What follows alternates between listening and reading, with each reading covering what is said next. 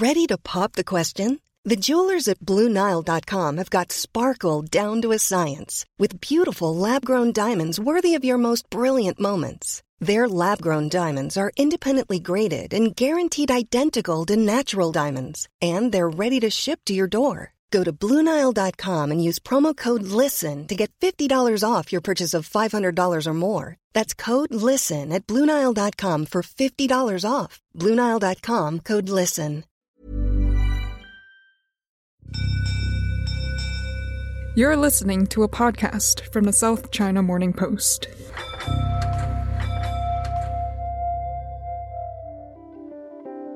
Hello, this is Holly Chick. Welcome to a special feature episode of Inside China. I'm standing here out the front of the School of Public Health of the Hong Kong University here in Hong Kong, and I'm going to do something that, even though I'm standing by myself, it's going to cause me a bit of anxiety. I'm going to take my mask off. This is a place I first visited with my colleague Kinling Low just as the WHO had declared a pandemic and that the coronavirus and its disease that it caused was going to be labelled COVID-19. Now, interestingly, if you don't know about this part of Hong Kong, it's just down the road from the Queen Mary Hospital. Now, there's an interesting little fact about the Queen Mary Hospital, and that is in 1968, when there was a flu pandemic, a pandemic of something called the Hong Kong flu. The Queen Mary Hospital was where they isolated the strain of what was then the mutation of the H2N2 flu variant.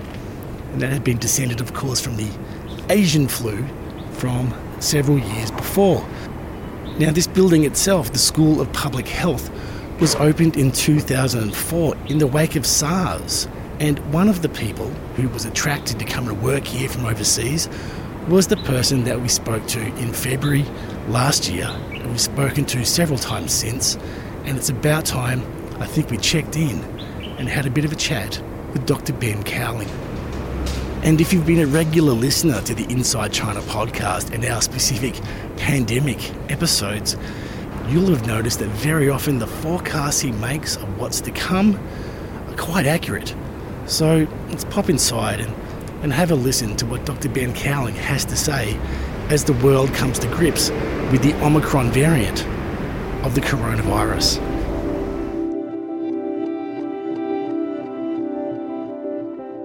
Dr. Ben Cowling, it's good to see you again. I assume you've done 10 interviews with the Omicron variant this morning. How are you holding up?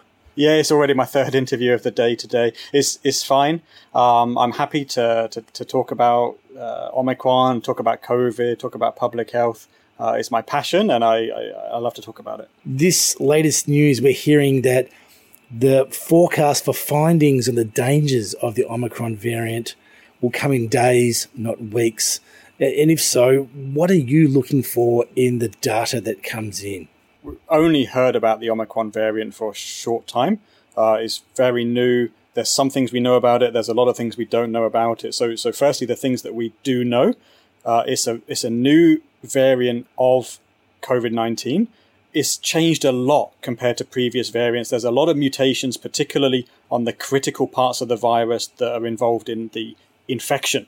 So there's an indication from the genetics, at least, that this particular variant may be able to get around immunity that's been built up by previous infections or by vaccinations.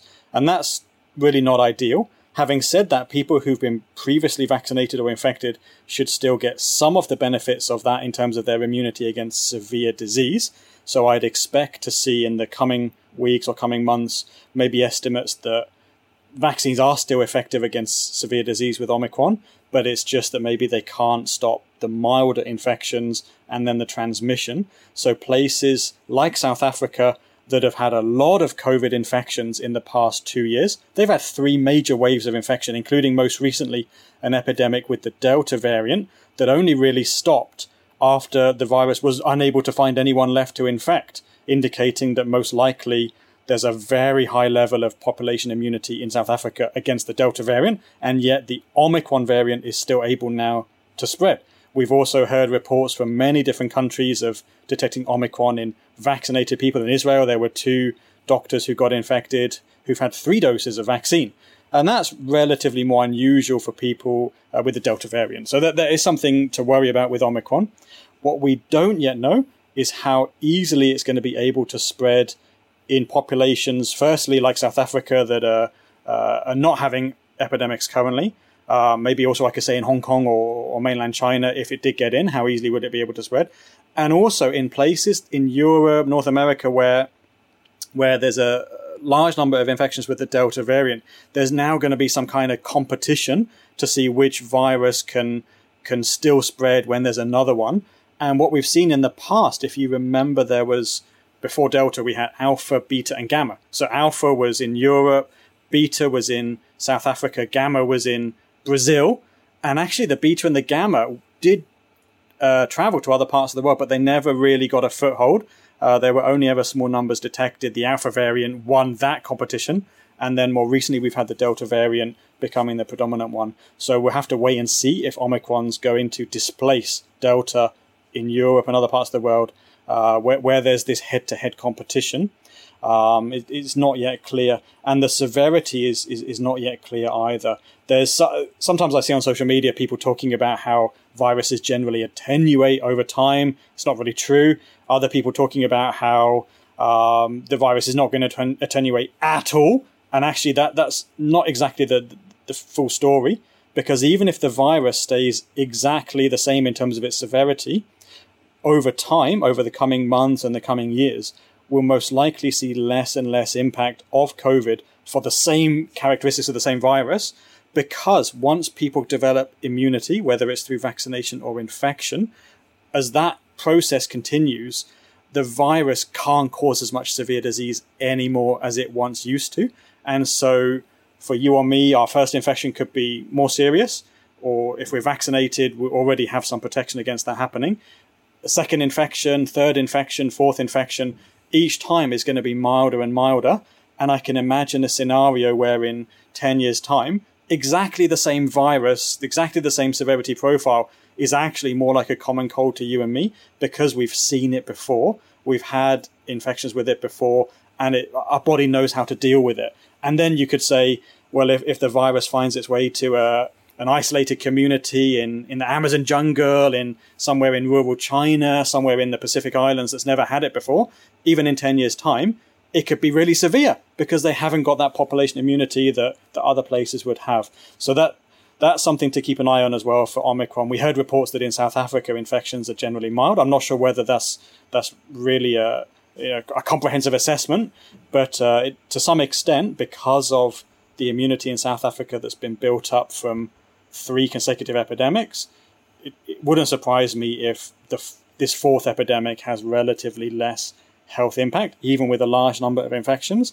And then looking to the future, 5th and 6th epidemics would have even less impact. But that's for South Africa, where they've had a lot of infections. In Hong Kong, even though we've had 4 waves of infections so far, research from my own team and also from Chinese University indicates that less than 1% of people have had an infection in Hong Kong. So less than 1%. It's really a tiny number. So we don't have that same level of infections, even though our next wave will be our 5th wave.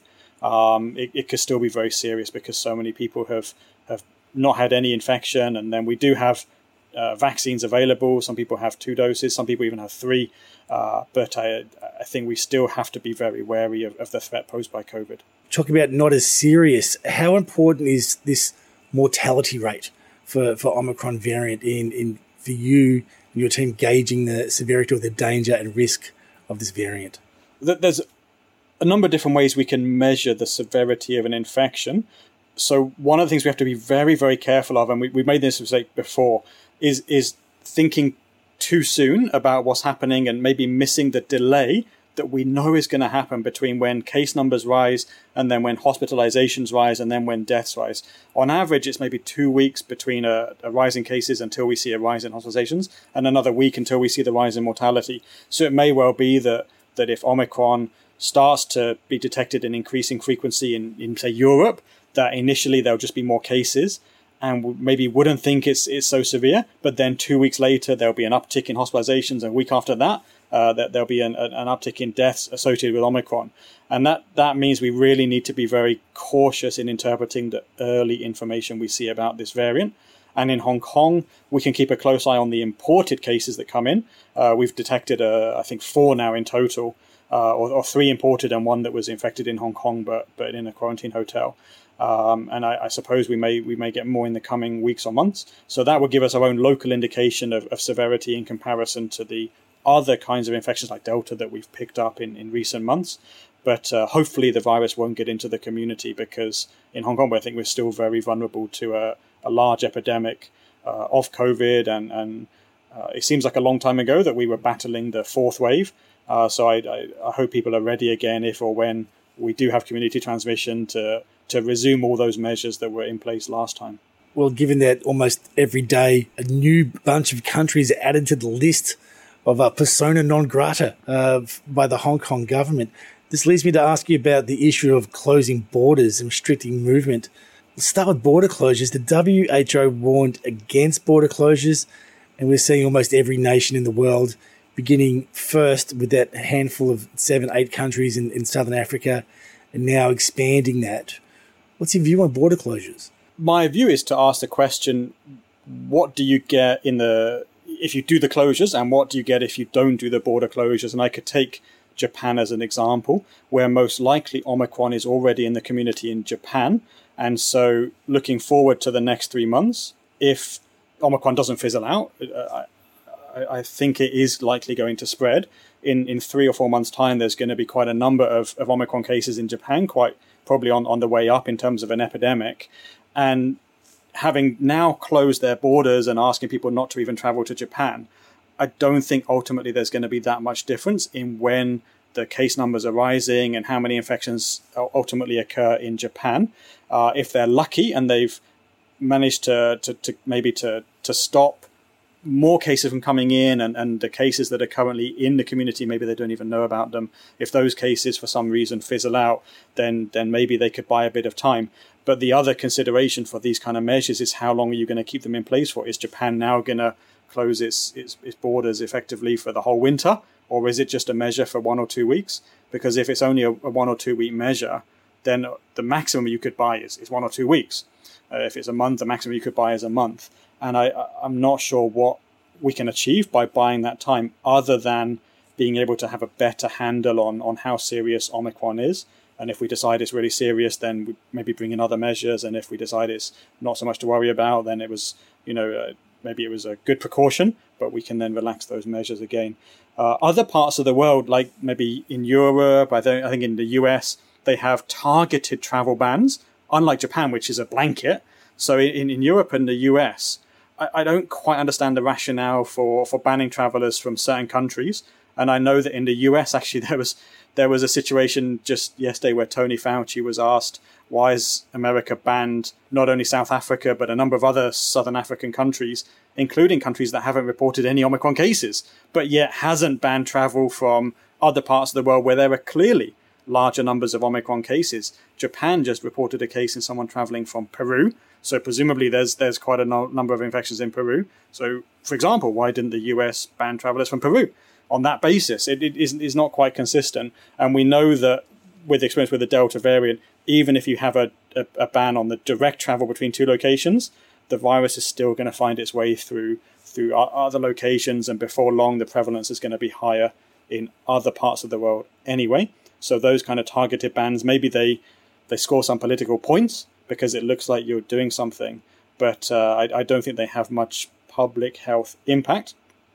In Hong Kong, though, and also in mainland China, there's a slightly different rationale for the travel restrictions, where we don't want to let any virus into the community at all. And we've already accepted that we're going to have minimal international travel in the coming months. So it's a bit of a different situation to Europe and the US, where the airlines were actually getting back to the pre-COVID travel levels. And now, of course, they're having to scale down a little bit. But in Hong Kong and in mainland China, the international travel is really very, very limited. I think in Hong Kong, we used to have 300,000 people per day coming into the airport or transiting to or from the airport on flights. And now, of course, it's just the number of hundreds per day. So it's far, far lower. And when I went through the airport last year, it was very, very quiet at the airport. Really just small numbers of travelers on most departing flights. So it's very different to the older days. For Hong Kong, I do have maybe a specific kind of question about how we're going to make this sustainable. And in my opinion, in the coming maybe 3 months, 6 months, 12 months, I think it would be more sustainable for Hong Kong if we had a very large facility for quarantine on arrival, rather than relying on the quarantine hotels where clearly the government doesn't have 100% confidence in the infection control at quarantine hotels, because now arrivals from Southern Africa have to go to Penny's Bay for 7 days first, 7 plus 14. And if there was no issue with the quarantine hotels, there would be no need for that kind of policy. So clearly it's recognized that there's a potential hazard associated with letting travelers quarantine in hotels, where we have 11,000 rooms. I think there's maybe 3,000 or 4,000 rooms for this purpose at Penny's Bay, but we may need those for local quarantine if we do have a community outbreak. So those rooms are not necessarily purposely set aside for on-arrival quarantine. We're just using them at the moment as a temporary quick fix.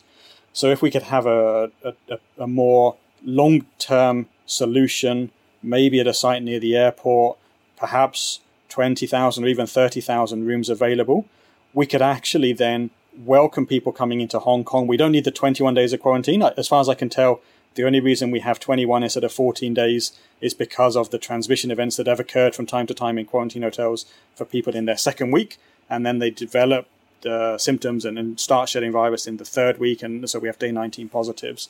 If we could eliminate the within hotel transmission, we could very clearly establish that 14 days is sufficient. So we have an on-arrival facility, tens of thousands of rooms, 14-day quarantines for everybody who comes in, and we don't need to then block non-residents from Category A countries. We don't even need a separate categorization of different risk levels. We can just say, wherever you come from in the world, you're welcome to come to Hong Kong, but you got to get a room in this facility, and you got to stay there for 14 days.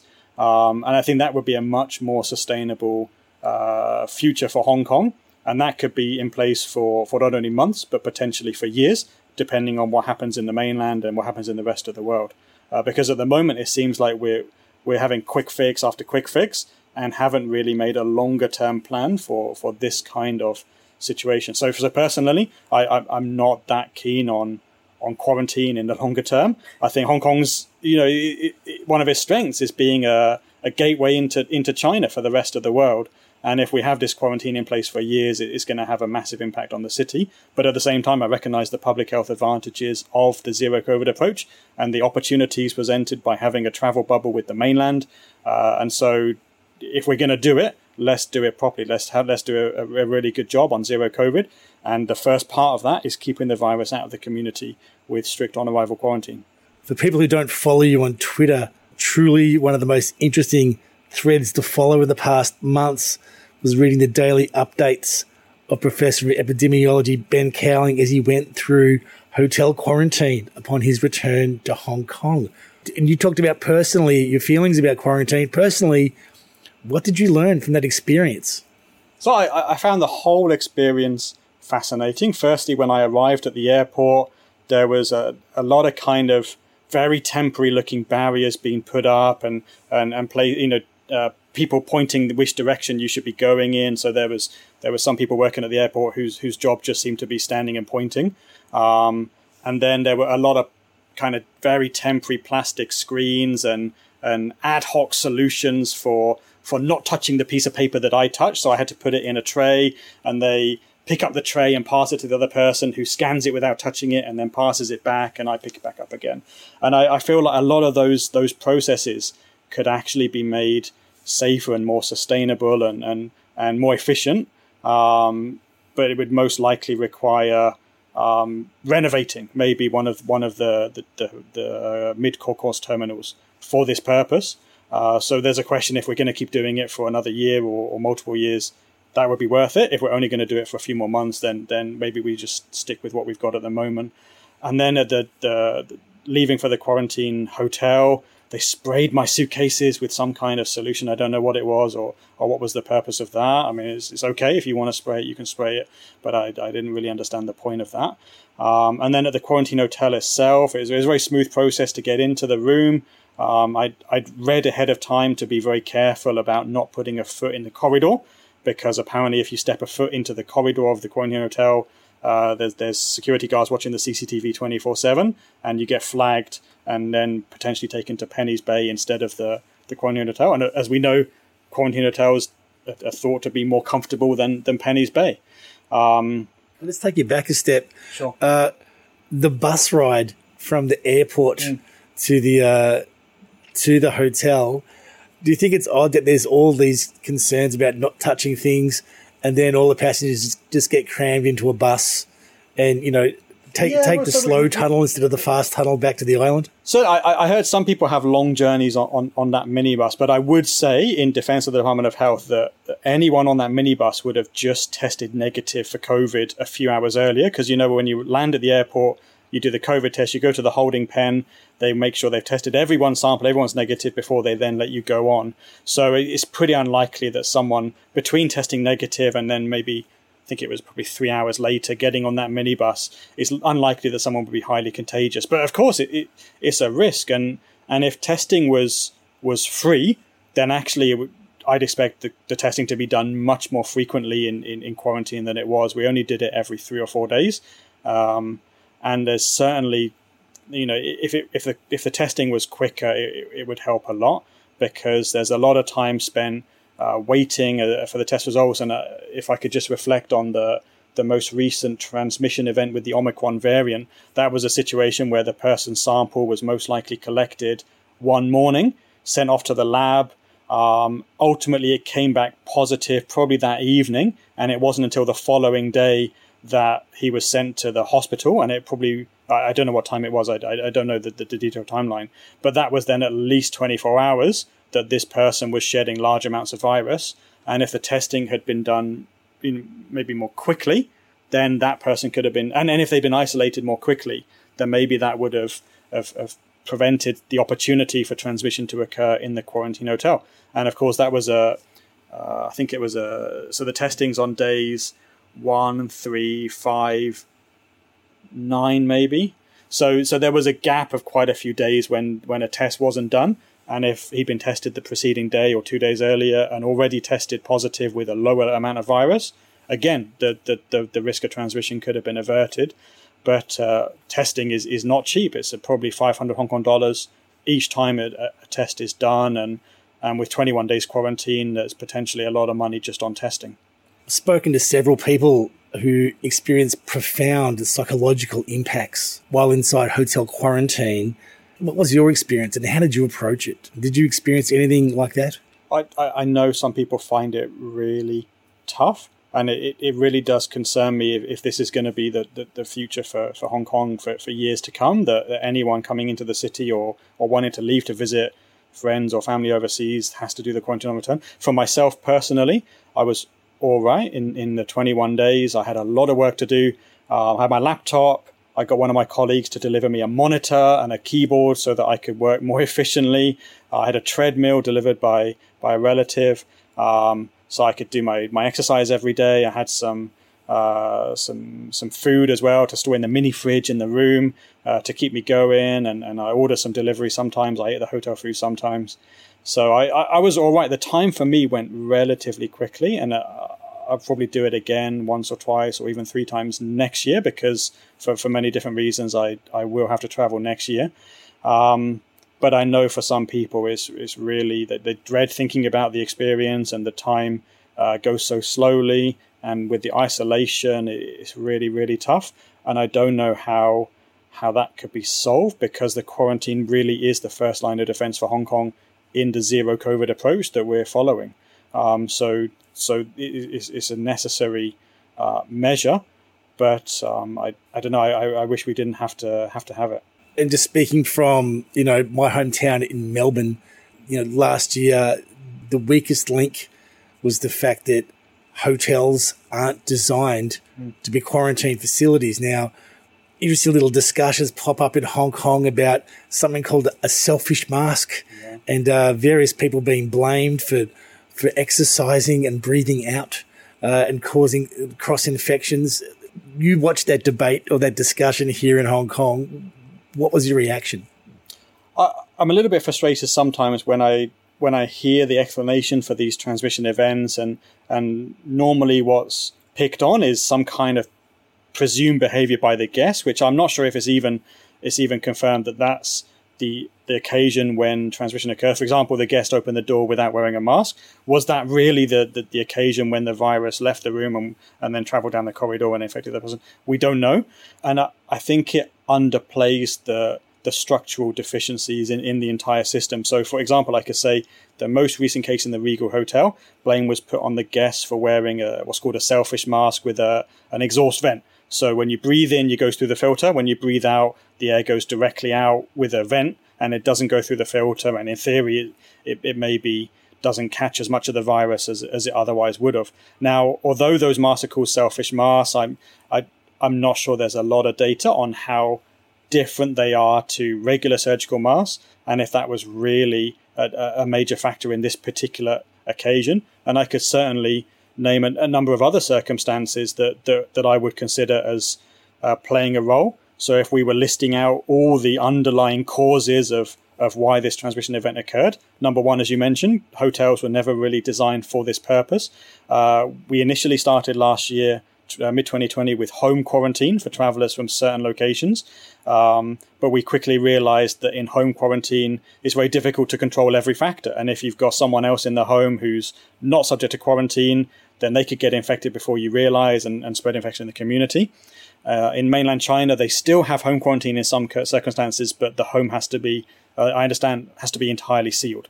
And so everyone in the home is then under the same quarantine order. And that would be, in my opinion, in Hong Kong, that would actually be doable for people that live in village houses.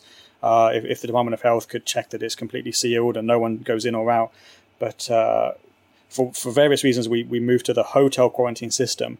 But I think that was a good, quick solution, a quick fix, but not necessarily a sustainable solution. And a number of times we've seen transmission occur in quarantine hotels, not only in Hong Kong, but also in Australia, New Zealand, and other places. Also in the mainland, it's been reported that it's happened. So 6 months ago already, I suggested, and other people suggested, the idea of having a designated facility custom built like Penny's Bay, but I would prefer to see it be a little bit nicer, or at least have a range of options for people that are coming into Hong Kong. So you can have the Penny's Bay type economy option, you can have carpets on the floor for a deluxe option, you can have a bathtub, you can have, I don't know, a big area, you can have a family suite for those who have children. You know, I think you could imagine custom building a very nice facility, very fast Wi-Fi, because in Hong Kong we're a high-tech city. Why do we not have free, very, very fast Wi-Fi in a location like this? I don't understand why Penny's Bay supposedly has poor Wi-Fi, because in a high-tech city that would be a very, very easy thing to solve, and it would be a credit to Hong Kong that although you're in Penny's Bay, you can have the fastest Wi-Fi in the world. All right. And the food as well. I heard that it's sometimes difficult to get food deliveries into Penny's Bay. I don't understand why that's the case. And that's another business opportunity. You can have the food they provide, and you could also order the luxury menu if that's what you want. If the head of HSBC comes to Hong Kong in the future and has to stay in the Penny's Bay 2.0, why can't he order his favorite food from his favorite restaurant in Hong Kong? All right, he's got to stay in the room in Penny's Bay, but it could be a nicer experience. It could be something that is made then more sustainable. So that was one of the underlying factors. But then for me, another one, as I mentioned, is the testing frequency, where if people in quarantine are tested every day or twice a day or 3 times a day, we pick up the positives more quickly and we can isolate the infected person, which is of course a very small minority of all the guests. We can isolate them more quickly and then prevent the transmission events. There's a requirement that people who have exercise equipment in their room have air purifiers in their room as well. But I don't understand the rationale for that. And if that's such an important factor, why are hotels not required to have these air purifiers in every single room all the time anyway? Why is it only people who use exercise equipment like treadmills or exercise bikes who need it? Because I could do 100 star jumps in my room and generate just as many aerosols as the person who's riding slowly on their exercise bike, having a leisurely cycle with with their iPad, watching TV. So these kind of things don't really make sense to me. They seem like, again, quick fixes and haven't really thought about sustainable longer term solutions. So that's two issues. And then another issue, which I wonder whether has a role in this particular incident in the Guanyin Hotel, is, from my own experience, the meals are delivered to all the rooms at the same time. And so the cart goes down the corridor, putting the meal boxes on every room, and then the staff member knocks on every door. And I can hear the knocks coming, 3 doors down, knock, knock, 2 doors down, knock, knock, next door, knock, knock, and then it's my door, knock, knock, louder. And then it goes further down the corridor. And that means everyone's opening their doors at the same time to get their dinner. That's a very, very simple structural thing to fix. Just don't deliver everyone's food at the same time. But from a hotel's point of view, that's the most efficient way to do it. But from an infection control point of view, it's the most dangerous way to do it. If you don't want the doors open at the same time, don't knock on the door at the same time. Don't put the meal outside at the same time. You stagger it and you think of other solutions. So there's a lot of kind of minor things that could be changed, and a new facility near the airport for on-arrival quarantine would fix all of these things, because then there's no shared corridors. Anyway, in Penny's Bay, everyone's door opens to the outside, and you have a little window where they pass the food inside. So there's a much, much lower risk of transmission from one room to another at that kind of facility compared to in a hotel. So it's interesting, we're seeing nations across Europe as well as the USA, even Australia, go through these phases of wearing masks.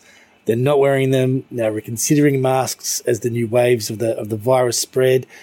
Meanwhile, here in Hong Kong, we've gone months without community infection, yet there's zero debate about the need for masks here. Everyone just wears them on the streets.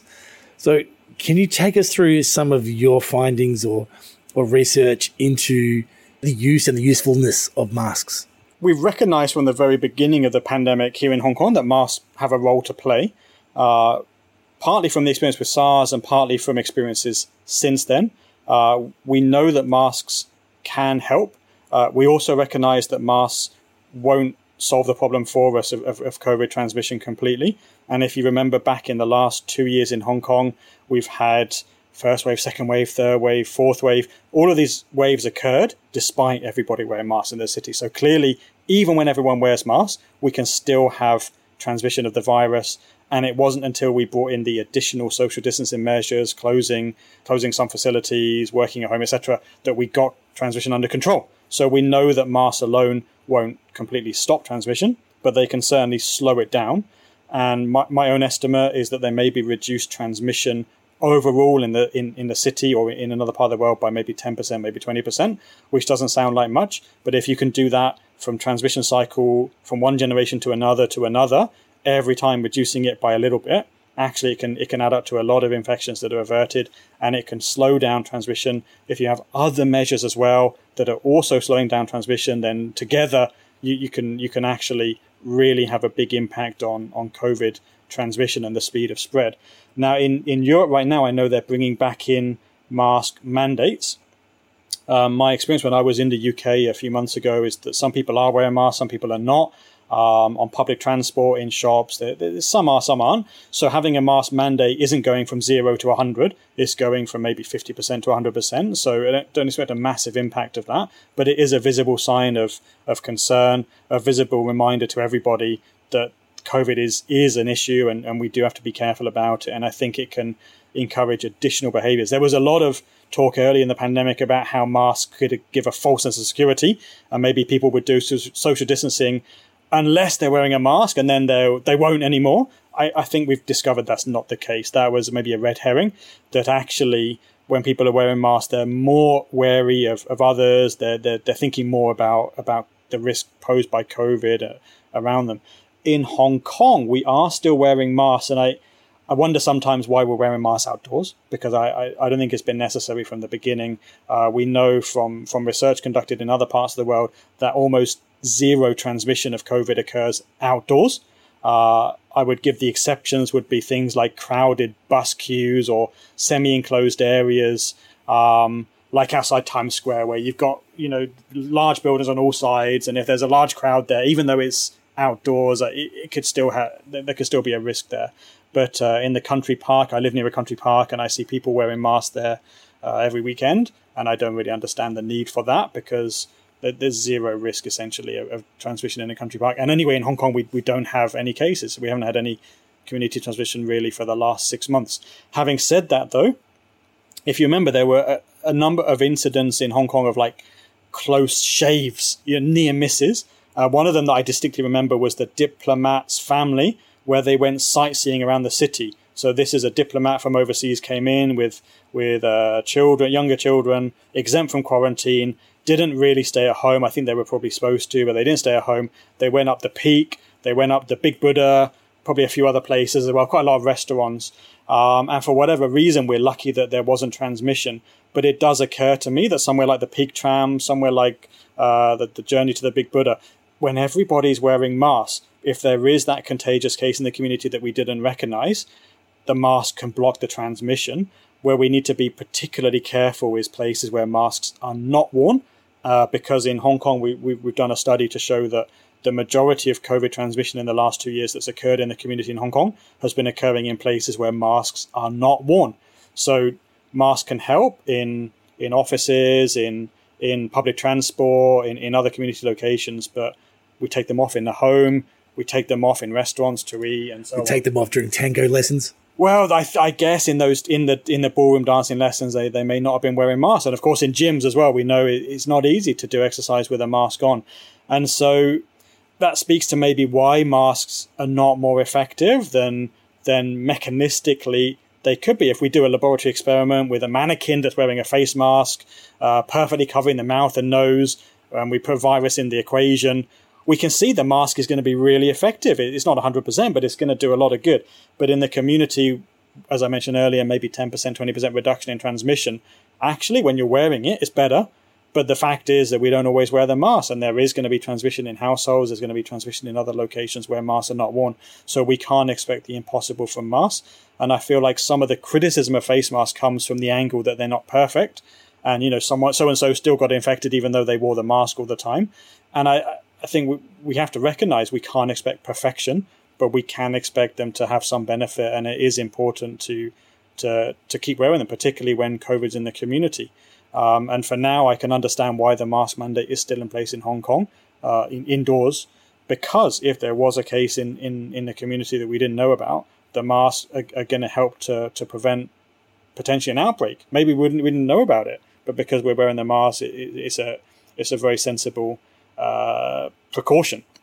And it's something relatively easy that the government can instruct rather than the social distancing measures that are more disruptive. So in Hong Kong, it does make sense to me that we have mask rules indoors, although I know we're getting tired of wearing masks for now almost 2 years. I'm going to play you some audio now from February 2020. And this is the first chat, and we got you to make a forecast. Let's just have a listen to what he had to say then. Let's say that China's been very successful in containing outbreaks in Wuhan and other cities in China. And let's say that maybe the epidemics will fade away in China. Unfortunately, I think we still face the possibility that infections have been seeded into other countries in Southeast Asia.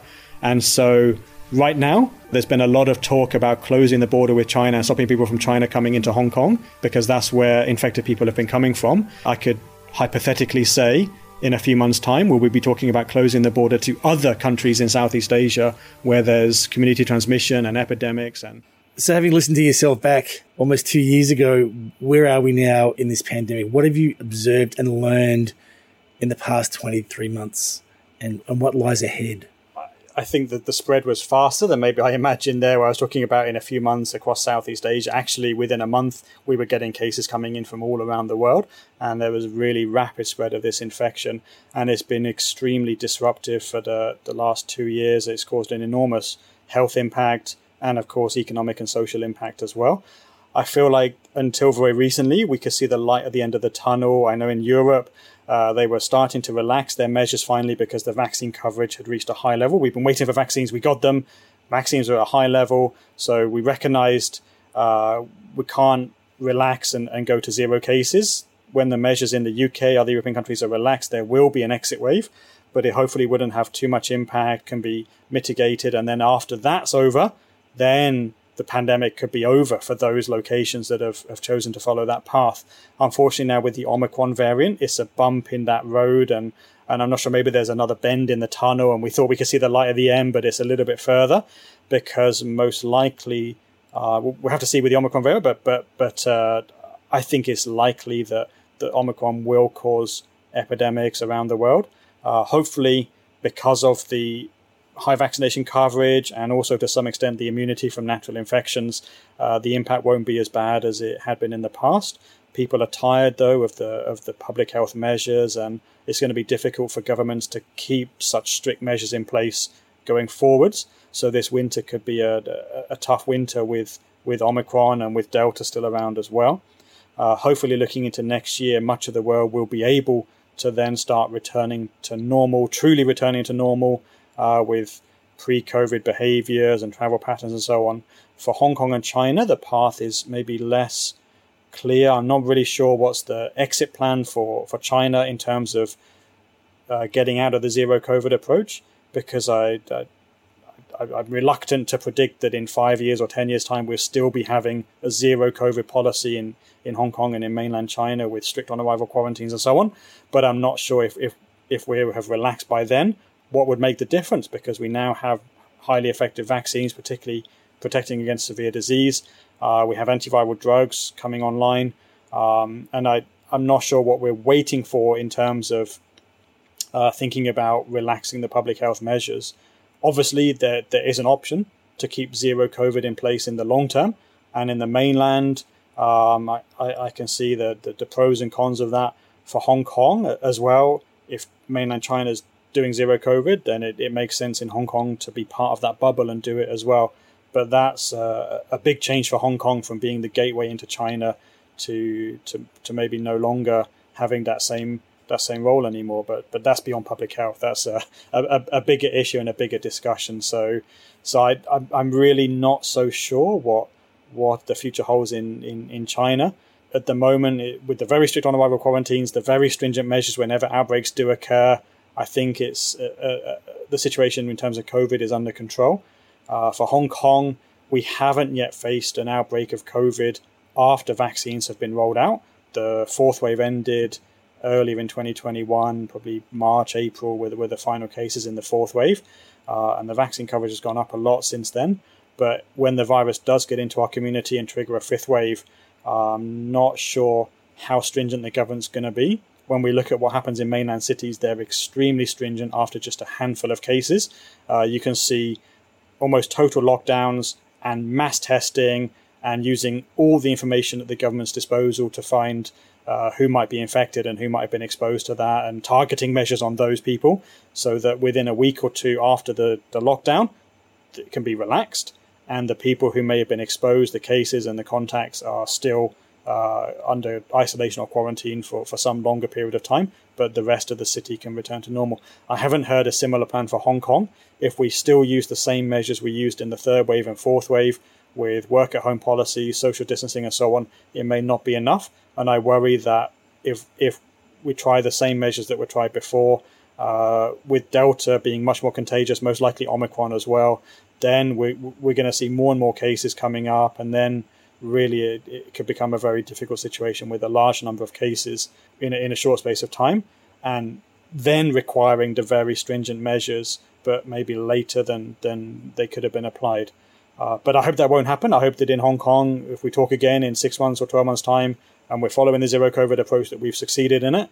So my personal view is that we have to eventually choose a time to live with the virus, and I can see maybe nothing on the horizon that makes it better to wait, except for the potential for a travel bubble with China that hasn't yet started, that a lot of people are very enthusiastic about. But if we are following the zero COVID approach, I'd like it to be done as well as possible, because the major advantages for the zero COVID approach for Hong Kong that we keep cases out of the community, we keep the disruption to the community to a minimum.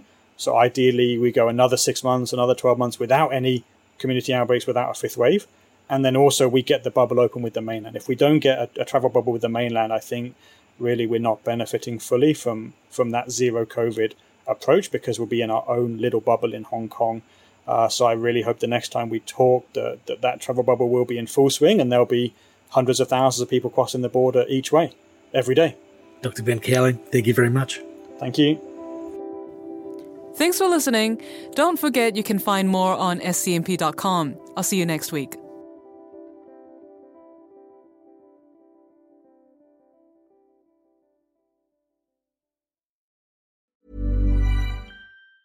Tired of ads barging into your favorite news podcasts? Good news. Ad-free listening is available on Amazon Music for all the music plus top podcasts included with your Prime membership. Stay up to date on everything newsworthy by downloading the Amazon Music app for free, or go to amazon.com/news ad free. That's amazon.com/news ad free to catch up on the latest episodes without the ads.